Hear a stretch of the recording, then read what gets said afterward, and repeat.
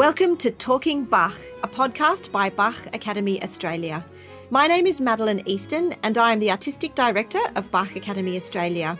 This podcast series will accompany each of our concert series throughout the year. Welcome to the third series of Talking Bach.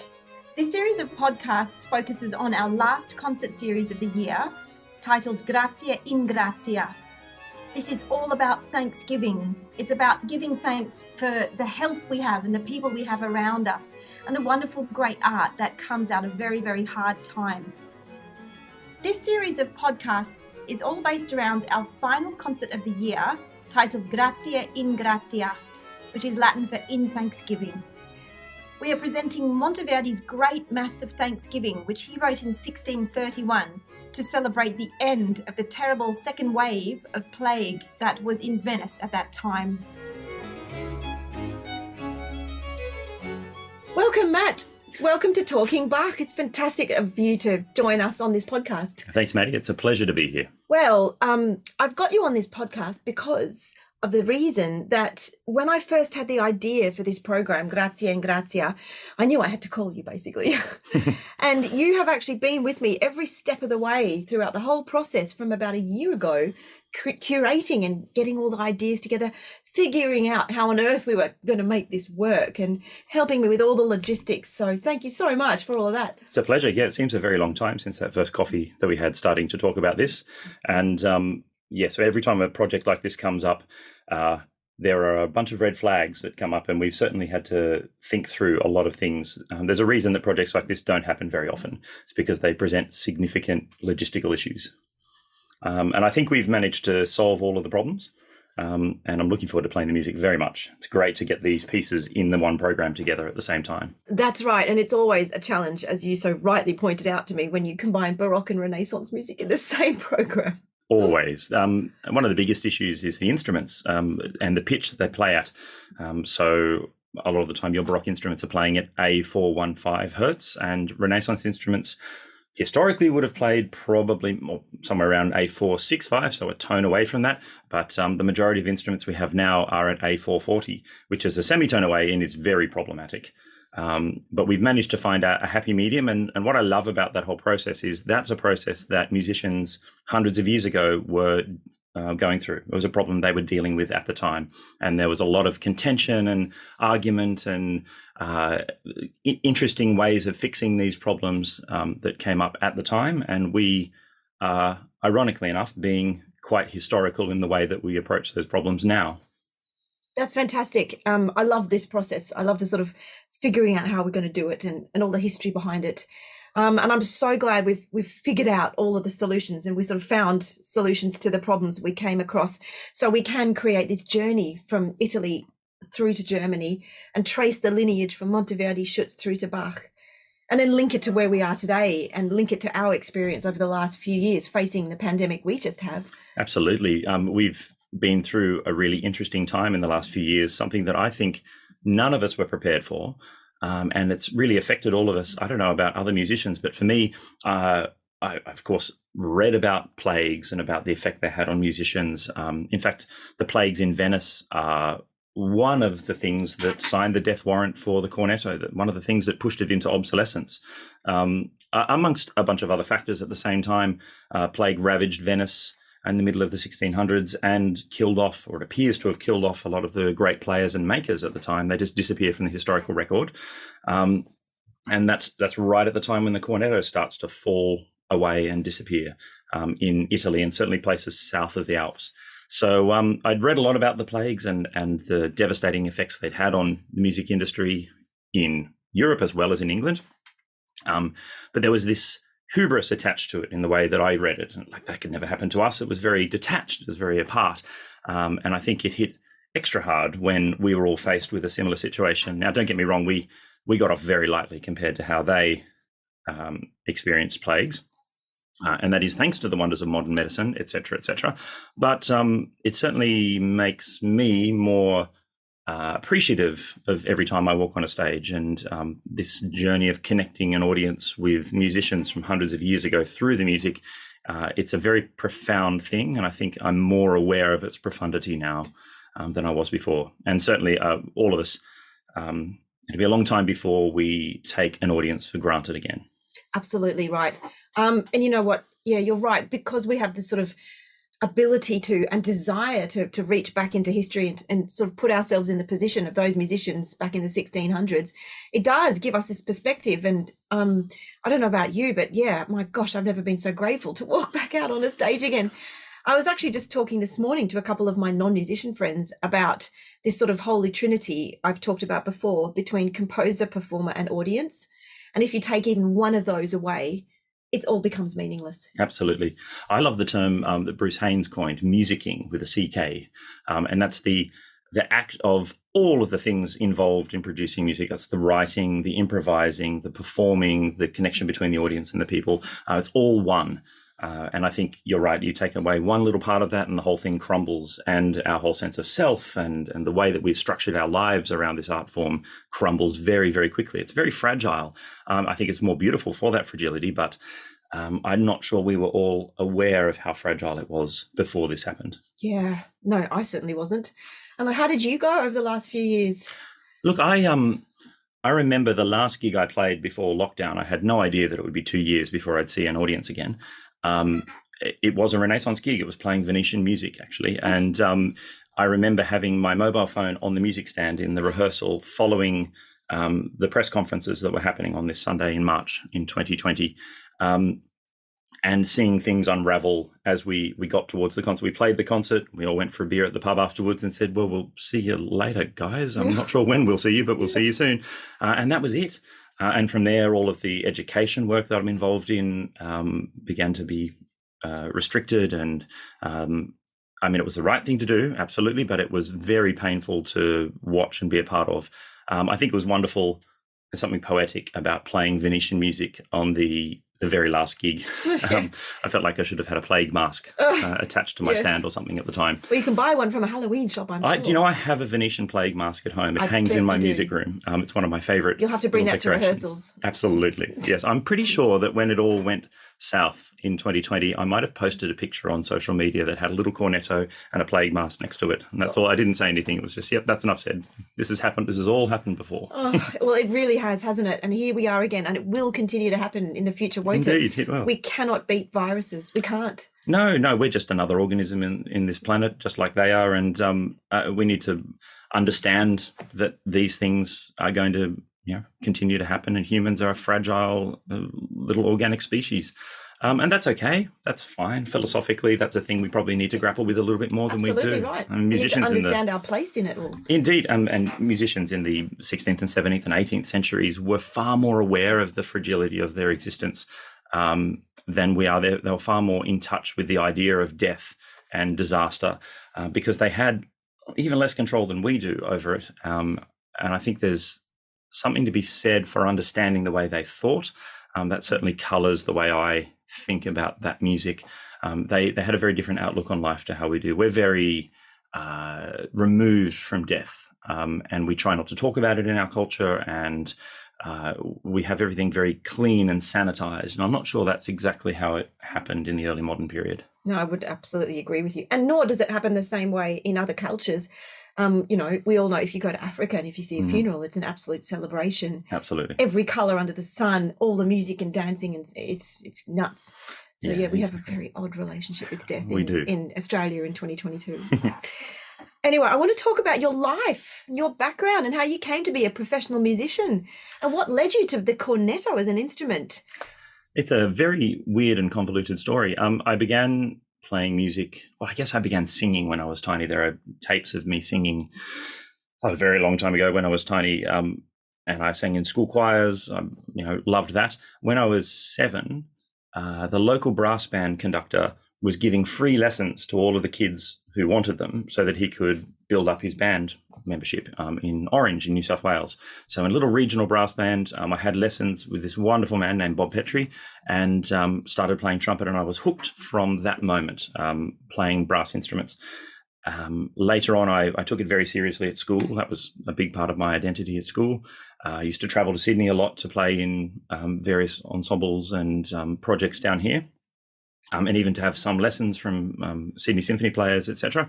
And then I studied music education as my first degree. So I was a trumpet player and a music ed student. And I decided at the end of that journey that I'd like to take the performance a bit further, because the education stuff does overwhelm the playing a little bit in those degrees. So I did a Masters of Performance on modern trumpet, and it was during that time that I started to really get interested in Baroque music. And by the end of that master's degree, I was playing not modern trumpet as I started, but Baroque trumpet. And I finished the degree on Baroque trumpet.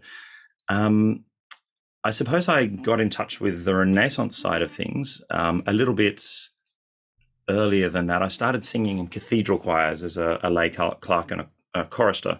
And so singing all of that church music from the Renaissance got me very interested in how it worked. And I loved the sound of it. I really enjoyed singing it.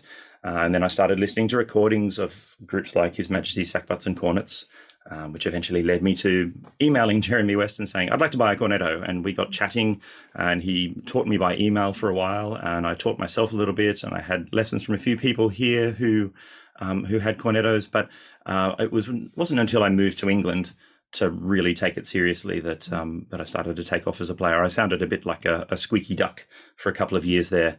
And eventually, after lots of practice, it clicked, and I started playing wonderfully. I got to play with the people who had inspired me in the first place over there. I hear. I mean, I have a sort of a similar story, minus the education degree, with my journey towards Baroque violin. And when you first pick up a Baroque instrument, I mean, John Eliot Gardner talks about this when he first decided that the English Baroque soloists should perform on original instruments, and they'd all been doing it on modern instruments with gut strings and everything else. And he said, no, this is not working. We're not getting the sound that we need. So they all got original instruments, and he sort of makes this hilarious analogy of, getting an old banger, old beat up farm truck and trying to learn how to steer it like a Ferrari. It takes a while, doesn't it? It takes years to master the instruments. It does, but as soon as I picked up a Baroque trumpet and played it on that, or even up to classical repertoire, it made more sense. All this music that I hadn't really connected with properly before, it felt like I'd come home. It was just right. And from that point, I was hooked. Absolutely. There was no going back. I started playing my modern instruments a bit more like a Baroque instrument, which, so I play piccolo trumpet, try and make it sound like a Baroque trumpet. I've sold my piccolo now. It's not a pursuit that's worth pursuing, I don't think. A piccolo trumpet is what it is, and a Baroque trumpet is what it is, and I prefer the Baroque one.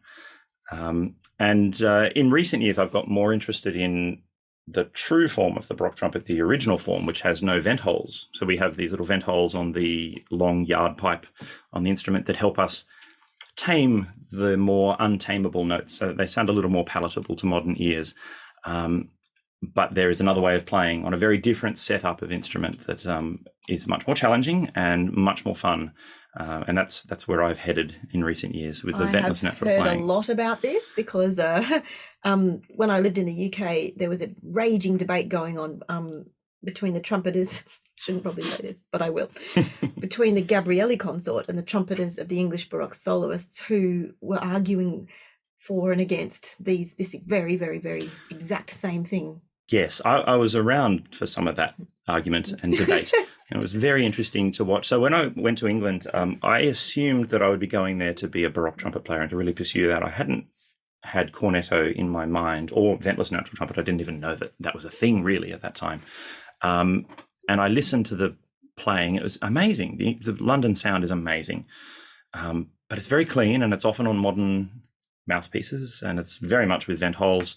It's very safe, and it requires a very different approach. And once I tasted the forbidden fruit of ventless trumpet, it always seemed like too much of a compromise. Now, it's a compromise I'm still making professionally, because you've got to get out there and do the gig. And I have no problem playing with vent holes, but I think we all owe it to the music to be working on this holy grail of ventless playing. There's a handful of players in the world who can really get around it now. Well, I wonder what colours are we missing out on? What harmonic? You're missing out on the colours, because every time you change key and you can't get it in tune, I'm sure the composers would have known that, and it would have added to the emotional fingering impact. charts that bring the wind players in tune, in inverted commas, with those out of tune harmonics, in inverted commas. So if you're in C major in the top octave, it's your F and your A. Your F's quite sharp and your A is quite flat.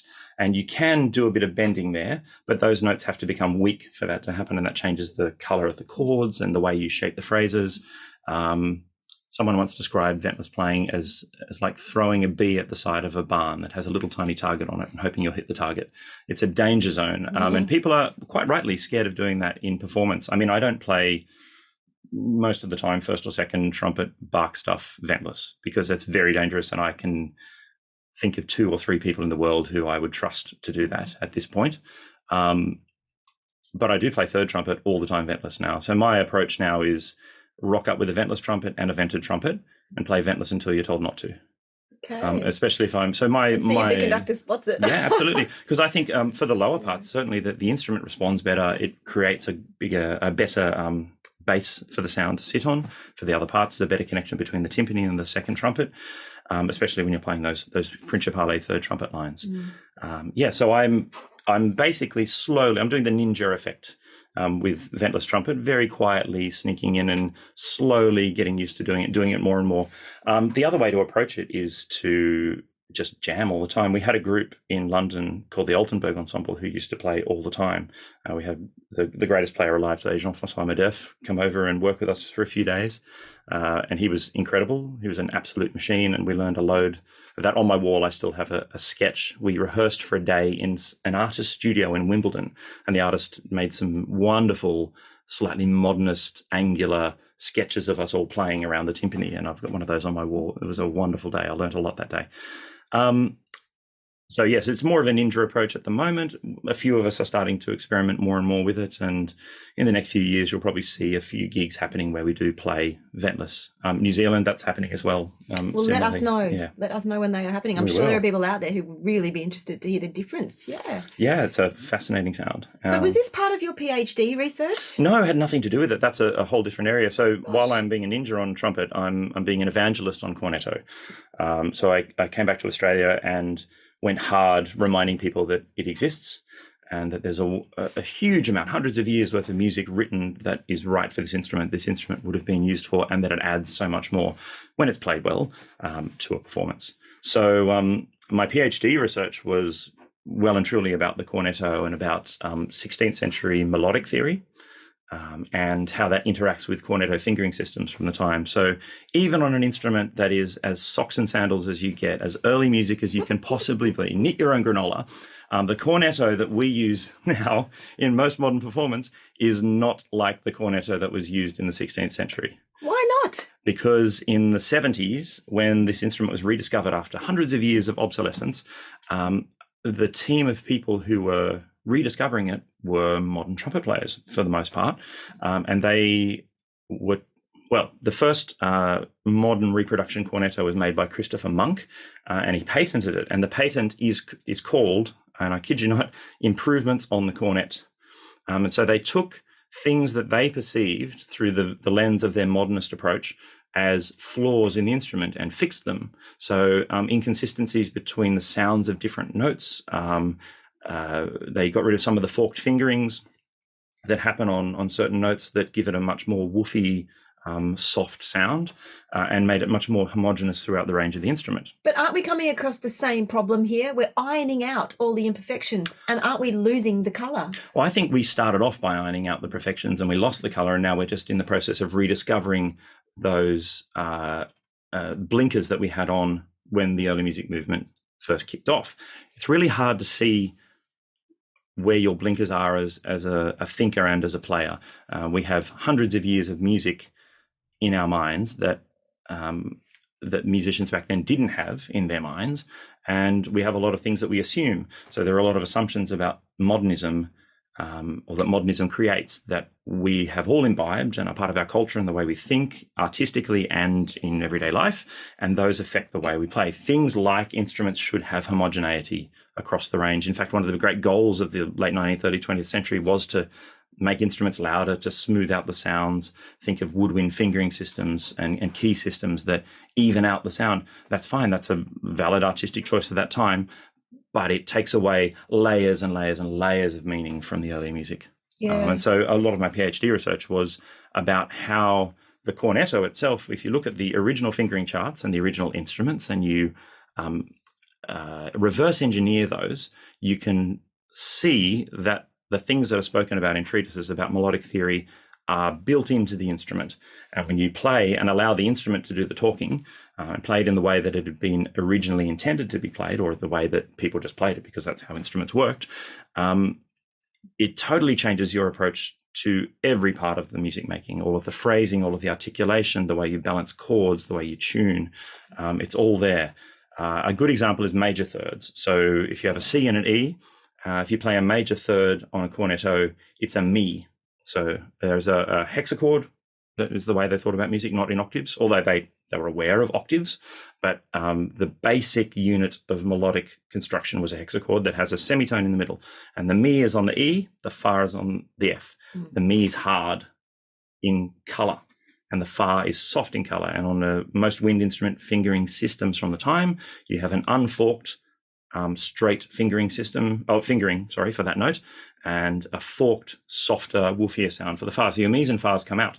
When you put those in a chord that's purely in tune, let's say it's a C major chord, C, E, and G, your E is hard sounding, but the pitch is low. And a lot of the time we equate, in our modernist thinking, with equal temperament, blah, blah, blah, we equate hardness with highness. And Yes. you can actually have hard and low at the same time, and it totally changes the paradigm. It's wonderful. So there's a lot of thinking that has to go into it, and I'm still working out the best way to teach it. I teach this to students at the con every year in Sydney, and I love that first lecture with them because they all walk out looking a little bit shell-shocked. They basically, when I discovered this stuff, I'm not the person who came up with these ideas. I just took them another step. When I first read books like Anne Smith's The Performance of 16th Century Music, I kind of had to curl up into a cocoon for a little while and have a big think about everything I knew. And I love watching that happen to students now, tertiary students who, everything I learned is wrong. It's different. I can relate to that. I've done my fair share of, over in London, of teaching on stringed instruments, unequal temperaments, and watching their minds explode. It's and fabulous. having to unlearn everything they've been taught, Once you get past the shock of that newness, you're then presented with an endless possibility of options, and it's so exciting, and you're on the forefront, and every decision you make musically then has to be informed, and it forces you to be a thinker as well as a player. That's absolutely the one thing I try and teach my students. Use your brains, read, research, and question the whole way through. Absolutely. But it's great. I mean, your students are so lucky to have you to do that. And isn't life amazing as a modern day musician in the 21st century? We can support ourselves. We can earn our own living. But life back then, back in 1600s Italy, would have been very, very, very different. I mean, what was life like in Venice as a musician? Also, let's just not forget the political instability of the time, the Gonzagas in the Milan area versus the Republic of Venice, and the constant wars, the constant backstabbing, undercutting, doing of deals behind the scenes. And then there's the plague, and then these musicians were caught constantly in the middle of it, constantly being underpaid. I read about Monteverdi and how he was just terribly treated by the Gonzagas. And there's this amazing story of when he was, he having to return to Cremona almost penniless, and then coming back when he finally got paid, and then getting robbed by highwaymen on the way back. And it's not like you can just turn up to the bank and say, someone stole my credit card. It's gone. It's in a bag on your side. He really had it tough. I suppose life was a lot tougher at that time in a lot of ways. There's a risk of mythologizing how people lived at that time. That was all they knew. They were just people like we're people trying to get on with life, but they really did have a tough time. There were things that we don't have to deal with that they dealt with on a daily basis. Just the wars the Gonzagas were involved in. I heard an academic once postulate that perhaps the Monteverdi Vespers might well have been performed, or some of it would have been performed for the first time in a tent on a battlefield. That's quite likely. Monteverdi was writing his great Vespers probably as a job interview for the job in Venice that he wanted. He wanted to get out of the Gonzaga court and get to Venice. And ultimately he was successful in that. But it's very likely some of the music that was in that collection happened on a battlefield, and musicians were servants. It's easy to forget that. They were servants in the end to lords and dukes and princes, and they went where they were told. Same with city musicians. Trumpeters in Germany, Bach's trumpeters a lot of the time were Stadtpfeifer, so they were city pipers, city musicians. Gottfried Reicher, Bach's most famous trumpet player, there's a lovely portrait of him holding a curly trumpet in a fanfare. He was a Stadtpfeifer. In fact, the great thing about him is he probably played cornetto as well. And he probably played some of Bach's cornetto parts. Yes, we're going to get on to that. We'll get on to that shortly. So you went where you were told. That being said, there's no shortage of evidence that cornetto players especially were aware of their worth and their importance. There's a wonderful letter by Luigi Zenobi to an unnamed prince, talking about the qualities of a great musician or a great leader. He's basically providing a job description of a Kapellmeister, or a leader of the choirs and the music in a court. And he speaks at length about how much cornets should be paid and the great players should be paid well. There's ample other written evidence. That my favourite bit of evidence of cornetto players liking their pay is a little wooden statue in Venice. It's a satyr, and on a strap around his shoulder, he has a cornetto case. And in his right hand, he's holding a little bag of money. And at the bottom of the statue is a little carving that says avarice, which is avarice or greed. So cornetto players were known for asking what they're worth. Trumpet players, similarly, trumpet players had probably a higher status. They were generally, if they survived being a third trumpet player or a military trumpet player long enough and to get good at playing the high parts, they were looked after. They had a decent enough life. So life was tricky back then. Very different from now. We don't have the highly stratified society that they lived in. And we as musicians are freelancers. We're always looking for a gig. We're always trying to pay the bills. Musicians back then probably had patronage. I suppose there are models of patronage that we now have for ensembles. It's not so different, but they're not the prince. You're not working for a court, and you're not so much a servant anymore. It's a very big change. Yeah. No, I know what you mean. And this massive Thanksgiving that we're playing, this is an incredibly important piece of music, not just for Monteverdi, but in history as well. I love this just image in my head I have of this glorious service in St. Mark's Cathedral, which we all know is one of the greatest architectural miracles of the human race. And then, when I spoke to Dr. Norman Swan last week, we were talking about this particular event and how pandemics don't just end. Yes. But they kind of decided that it had ended. And, they had this huge church service and this procession across the Grand Canal. And they crossed the canal on canal boats. And then they laid the foundation stone of Santa Maria della Salute. Which is now this iconic building in Venice. It's the thing everyone associates with the Grand Canal. It's funny to imagine that wasn't there at that time.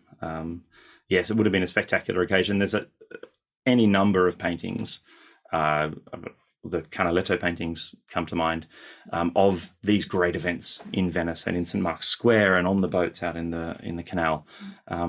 It's such an amazing place. Venice is inconceivable. Why would someone build the most beautiful city in the world on a bunch of muddy islands, and then control all of the trade routes? And it's just incredible. And it was this fermenting pot of a lot of different influences and so much money that you could just make art, and they really wanted to show off their art.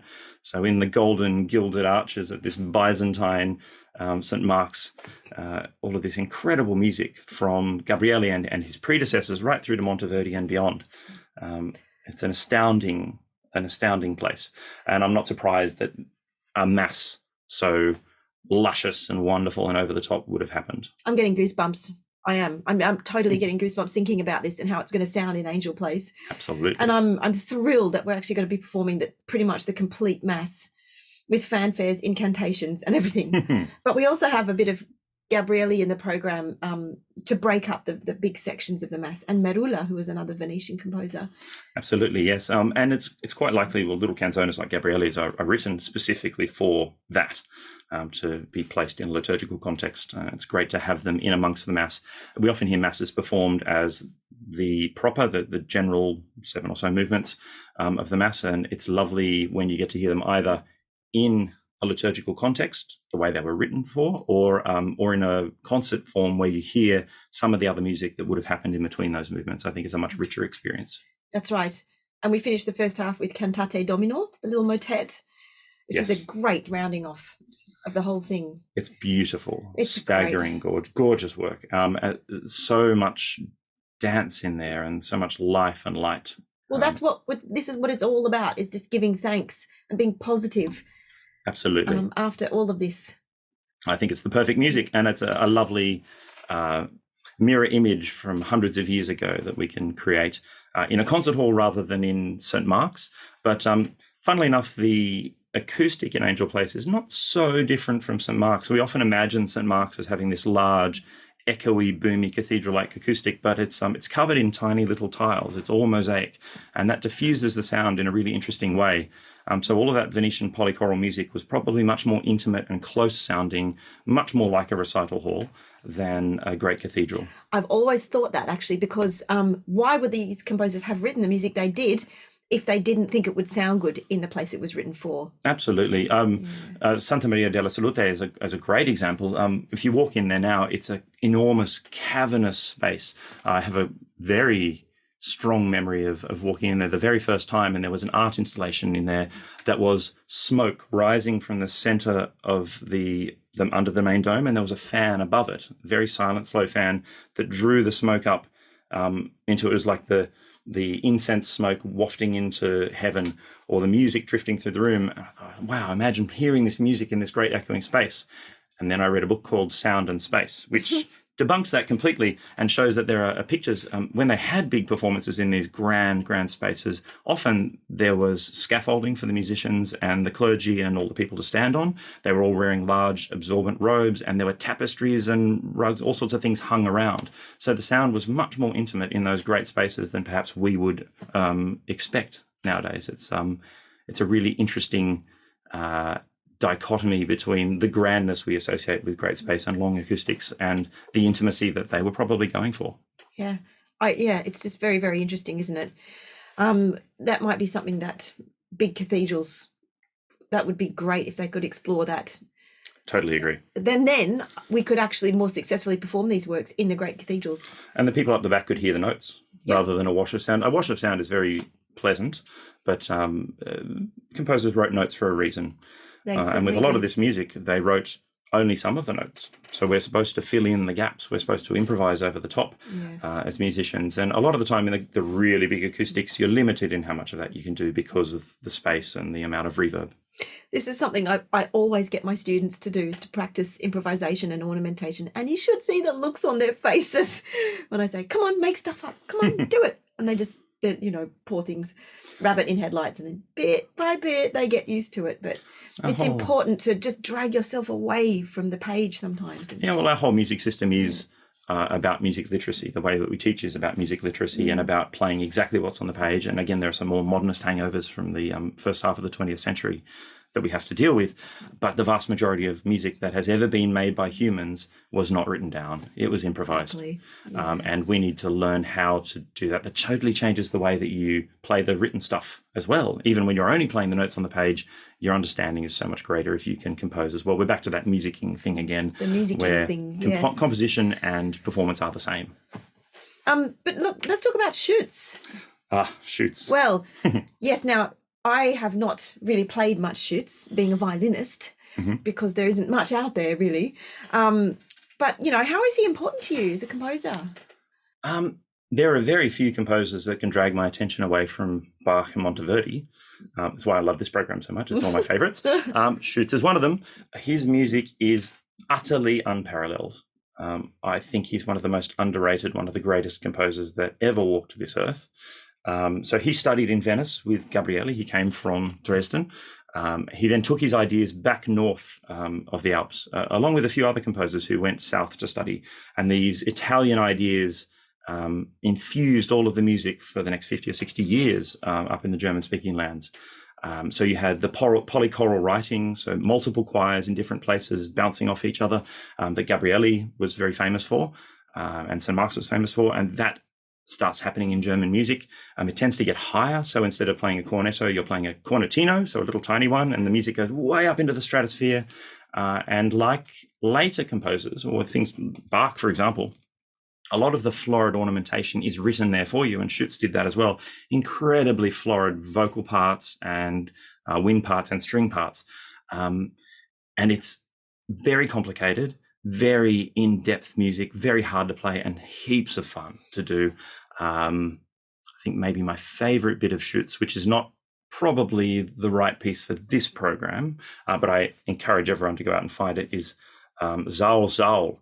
It's a setting of the conversion of Saul on his way to Damascus, where God speaks to him and says, Saul, Saul, why do you persecute me? So in German, that's Saul, Saul, was vergolfst du mich? And you hear this start in the basses, and then it rises up from the basses into the altos and the sopranos, and then it bounces around the walls of this canyon. You can see the rocky road that Saul is walking on, and then the voice of God echoes around in triple time, all of it, Zal, Zal, Zal, Zal, Zal, Zal, off the walls of the canyon. It's astounding writing. It's so emotional too. There's no way you could have had these later composers like Bach had Schütz not done what he did.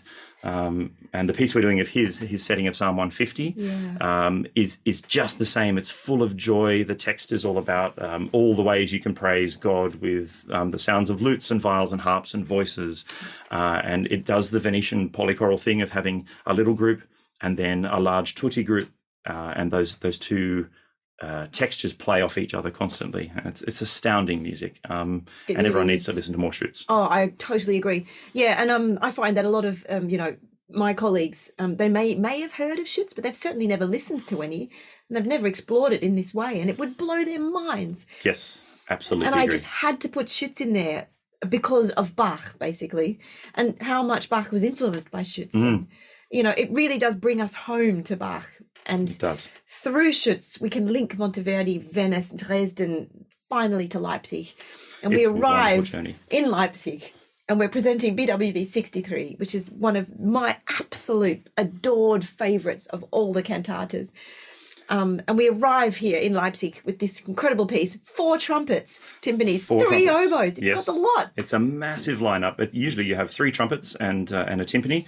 So I always think of the third trumpet part as the first timpani part, and the timpanist as the second timpani. But in this one, we have these wonderful 2 low trumpet parts, principale parts, working with the timpani to create this rumbling, militaristic, joyful affect underneath all of the harmonic other stuff. Percussion. It's just amazing.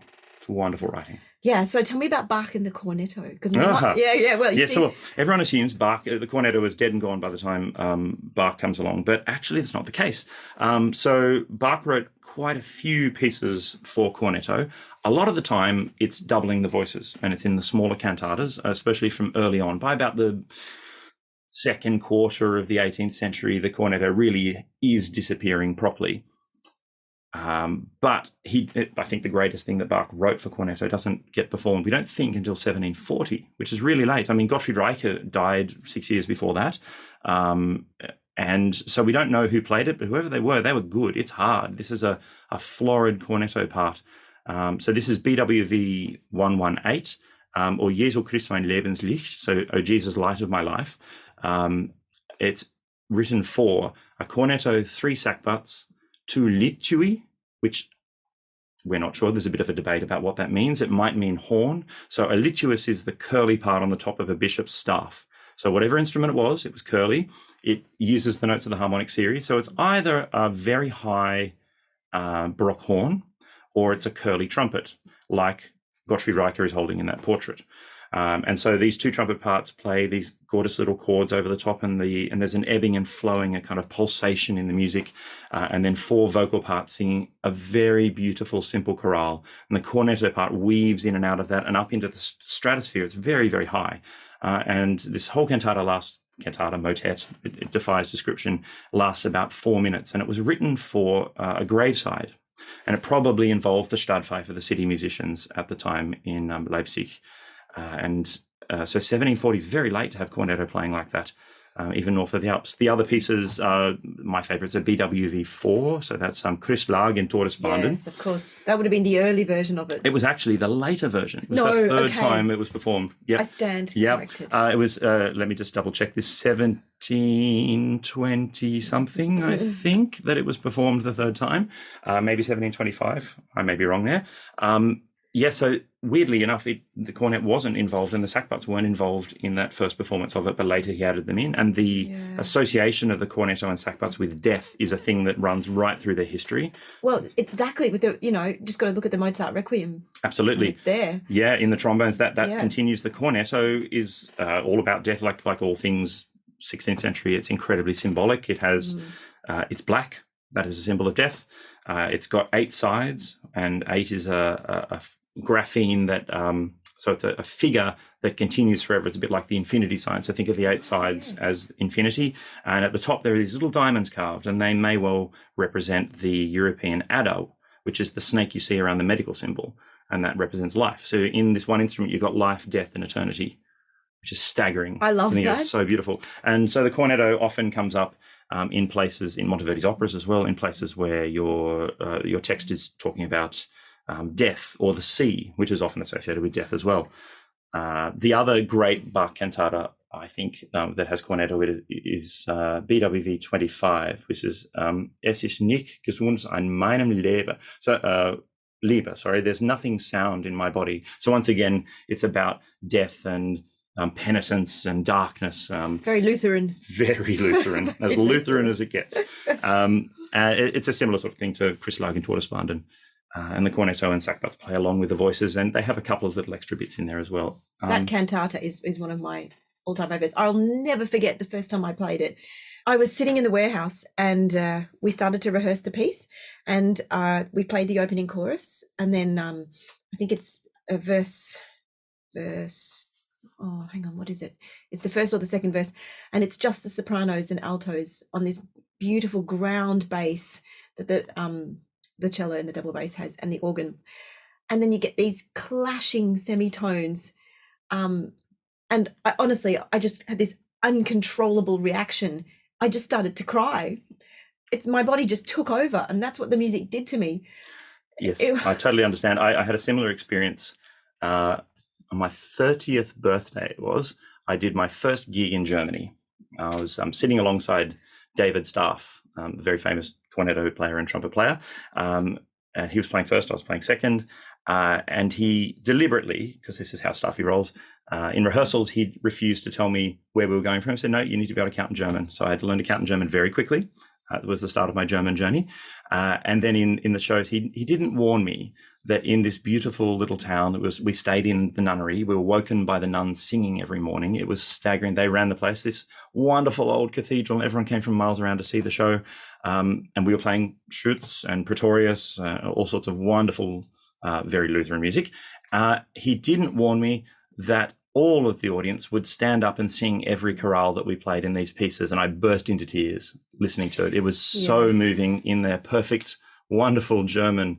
And they all knew the tunes so intimately. It was such a part. I'm getting chills thinking about it now. It was such a part of their makeup. Yes, and it's something I'd never experienced in my life. It was astounding to listen to with these ancient instruments in this ancient place and professional singers and players up there on the stage. It means so much to them, doesn't it?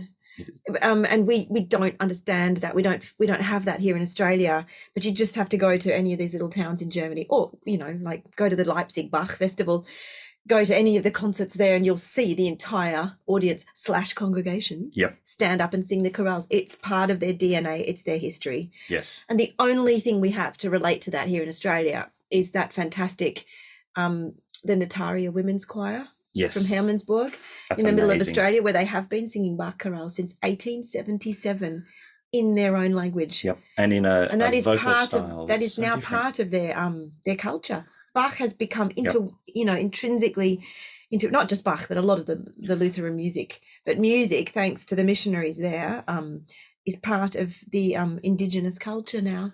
It's wonderful. It's often been said that Bach is so good that it's pretty hard to ruin it, and it survives so many things. It, in fact, thrives in situations where it's being sung in a style of singing that's so different to the way it was written, and it still sounds incredible. That choir is an amazing piece of historical artifact and musical artifact, and then this living tradition that goes back tens of thousands of years, and then is connected to this other living tradition from the other side of the world. It blows my mind. Human culture's a really delicate garden, and I love when little things like that happen and these two parts of this garden interact with each other in an unexpected way. Oh, yes, exactly. Very well put, Matt. My gosh. But it takes a genius like Bach does to seed that garden. I've been actually talking to the Bach Festival in Leipzig. They're putting together a big video right now from people from all over the world who are involved in Bach. And at the last count, there were over 300 Bach ensembles in over 60 different countries, I think, around the world. Isn't that extraordinary? Can you think of a single other composer that's managed to do that? Not at all. No, and it doesn't surprise me. Something about Bach. Yep. And yes, I have all these thoughts and emotions as to why Bach, and I know why. I just wish I was better at articulating it. I understand exactly what you're saying. The weird thing is he wasn't this godlike figure in his own time. This all happened later. Bloke, really. Bloke doing his job, getting on with it. I always think of the Toccata in Fugue in D minor. Everyone thinks of that painting of Bach when he's much, or even a Beethoven kind of painting with wild hair everywhere and sort of frowning expression. Yes, the serious cantor. He was pretty young when he wrote that. He was a dude rocking out on the organ when he was a kid.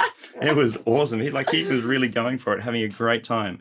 The working musician who somehow creates this massive body of work that we still have access to today, and we're probably only seeing a slither of what he actually wrote and was involved in. Gosh, I know. When you think of how much was lost. Yes. Let's not go there. I will cry.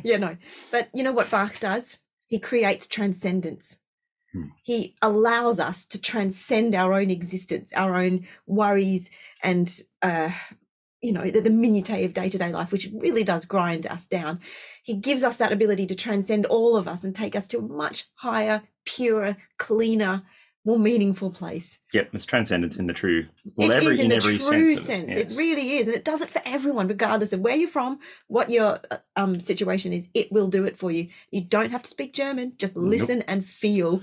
Absolutely, you do. And for all the trumpet players out there, you should get a Baroque trumpet and you should just jam. There are 3 books that have all of the Bach trumpet parts in them, and I think it's one of the greatest things you can do as a musician is to just sit down with some friends and play through cantata after cantata after cantata. And that's without all the string parts and all the vocal parts. It's just one little tiny slither of it that it's an incredible thing to do, incredible thing to be part of. And then when you get to play it in performance, I'm never bored of Bach. I find something new in it every time I play it. And this is just a humble little trumpet player. I play in D major. My job, rhetorically speaking, is to be war or celebration. That's pretty much it. That's all we do.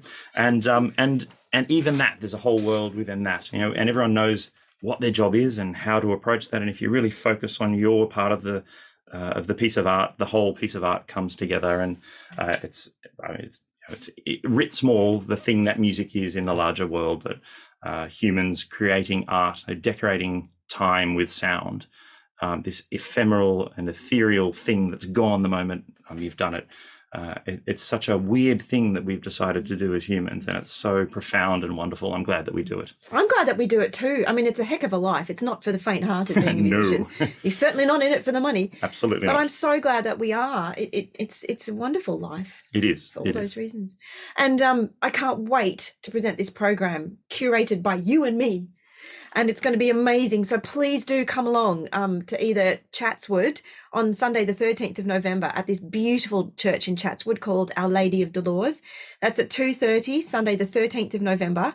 And then on Monday night, Bach Academy Australia makes our debut at the City Recital Hall. It will be a momentous occasion for us as a group, and to present this incredible Venetian journey all the way, right the way through to Leipzig, ending with this incredible Christmas cantata of Bach. What a way to end the year, huh, Matt? Fantastic. Yes, get there. You're doing yourself a favour. Don't miss this amazing opportunity to hear this wonderful music. It's very rare you get to hear the whole gamut of Monteverdi through to Bach in the same concert for the reasons we discussed. It's been an absolute pleasure to work on with Maddie. It's been wonderful. So, yeah, everyone, come to the concert. You won't be disappointed. You won't. Thank you so much, Matt. My pleasure. Thank you. Well, I really hope you enjoyed that chat just as much as I did. Now, to find out more about Bach Academy Australia, make sure you visit our website, which is www.bachacademyaustralia.com.au. Make sure you spell Academy the German way as well, spelt Akademie, staying true to our German roots, of course. On our website, you can find out the details of all our upcoming performances near you, and you can subscribe to our e-newsletter. Also, you can find Bach Academy Australia on all the socials, Facebook, Instagram and Twitter. But make sure you subscribe to this podcast wherever you get your podcasts from. Thanks so much for listening, and catch you next time.